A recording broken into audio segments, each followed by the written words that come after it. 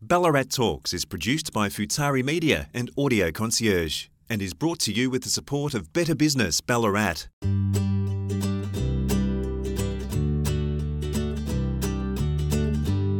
Welcome to episode 12.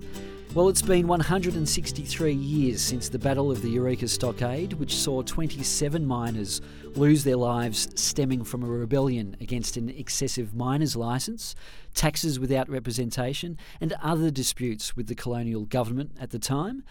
What legacy has the Eureka Rebellion had on Australian democracy today? To answer that and more is Peter Fitzsimons, Chair of the Australian Republican Movement and author of Eureka, The Unfinished Revolution. Peter Fitzsimons delivered this year's annual Peter Tobin Oration at the Museum of Australian Democracy at Eureka.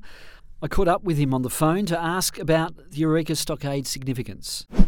Peter Fitzsimons, the Eureka Stockade, was it the birth of Australian democracy or was it merely a violent anti-tax protest? Well, it's interesting you should say that. A famous New South Wales politician who will remain nameless, let's just call him Premier Bob Carr, once said to me, waved a dismissive hand and said, Eureka, no more than a local tax revolt.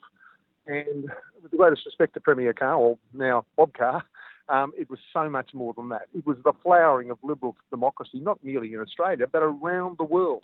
In the 1830s, 1840s, there was this basic idea that democracy should be in the hands of not merely the rich and powerful, but should be in the hands of the people.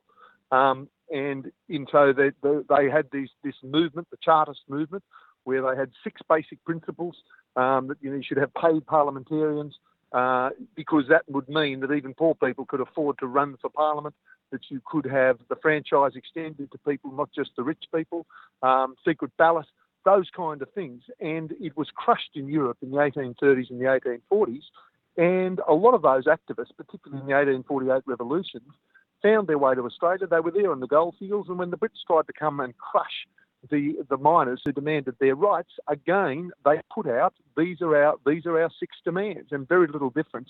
And even though the particular Eureka Stockade was crushed by the Redcoats, and 27 diggers were killed and 13 were put on trial for their lives for treason, the fact is, in a scene beloved by Australians where we lost the battle but won the war, a la Gallipoli, that's exactly what happened with Eureka. That within 4 years of the Eureka Stockade, all of the demands had been met, and suddenly Australia was, the Australian continent, particularly the Victorian colony, was the light on the hill for Liberal Democrats around the world for this is how democracy should work.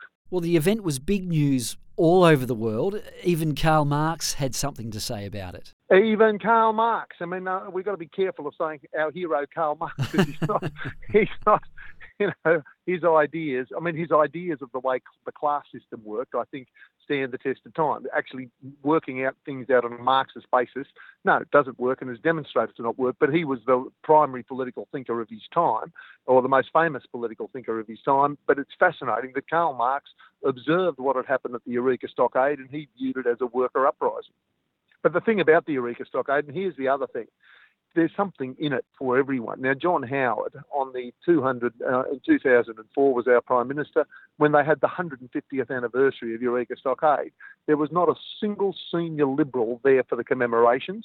And, John Howard did not view it as something that could be hailed by Conservatives. And with the greatest respect to Mr. Howard, he's wrong, because there is something in there for the Libs, for the Nationals, and basically, you want to talk about mining tax. I mean, that was the spark that raised the whole thing. We're not paying this iniquitous mining tax.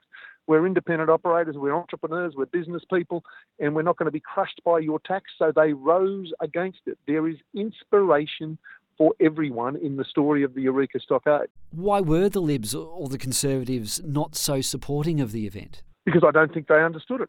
And, Eureka Stockade, I've just done an interview on another subject, but, when Australians talk about our great national stories, we pretty much start and finish on Gallipoli. And we talk about, I've just done an interview on this on another subject, but my point was, when it comes to our military history, our military past, 95% of what we know starts at dawn on the 25th of April and fades by sundown on the 25th of April, because we repeat that story over and over and over again till our noses bleed. And it's a good story, but there's so much more. And for me, and I've made this point again in the public domain, that the Eureka Stockade has much more in it for us as a people.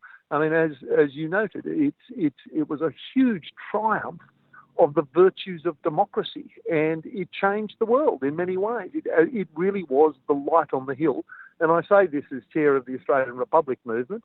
It was beyond everything else. It was a sense of difference, of identity. It was the growth of the national identity, the sense that we're not transplanted Brits in the South Seas. We may have started out after the First Peoples, and the First Peoples early on, of course, their right to existence, their right to this land was not recognised. But, in the early days, the people in this continent, white people we're transplanted Brits. And we're loyal to Great Britain. And by the time you got to the First World War, still then, Andrew Fisher, the man who'd be British Prime Minister, said, we'll fight for Great Britain to the last man and the last shilling. But the Eureka Stockade was part of the beginnings of a sense of separateness, that we're not transplanted Brits, we are our own people. And when I did my book, Eureka Stockade, I called it the Eureka Stockade, the unfinished revolution, because even to this day, as staggering as it may seem, even pushing on 250 years since Captain Cook set foot in Australia, there are still Australians, and many of them, very good Australians, but still who maintain Australia can do no better right now than to find our head of state from a family of English aristocrats living in a palace in London. I mean, for me, it is staggering. Imagine that we're not good enough, that we're not strong enough, that we're not independent enough to run our own show. Now, you recently gave the annual Peter Tobin oration at the Museum of Australian Democracy at Eureka on the site of the stockade. How important is the museum, Peter, for all Australians? It's really important, the Museum of Democracy in Ballarat, and I don't think it's sufficiently appreciated. It's something that people don't, and it should be a huge tourist destination. It's got the most holy relic in the history of Australia. It's got the mighty Eureka flag, the original one.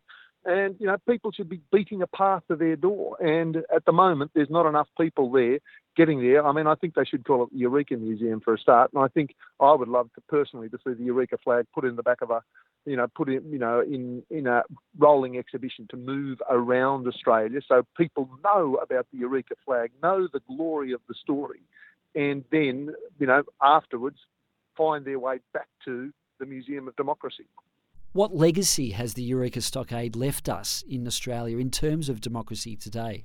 It should leave us with a sense of pride that when the world was struggling its way towards a system of democracy that was not simply for the elite but for everyone, let the record show this continent led the way, and never more inspiringly than at the Eureka Stockade.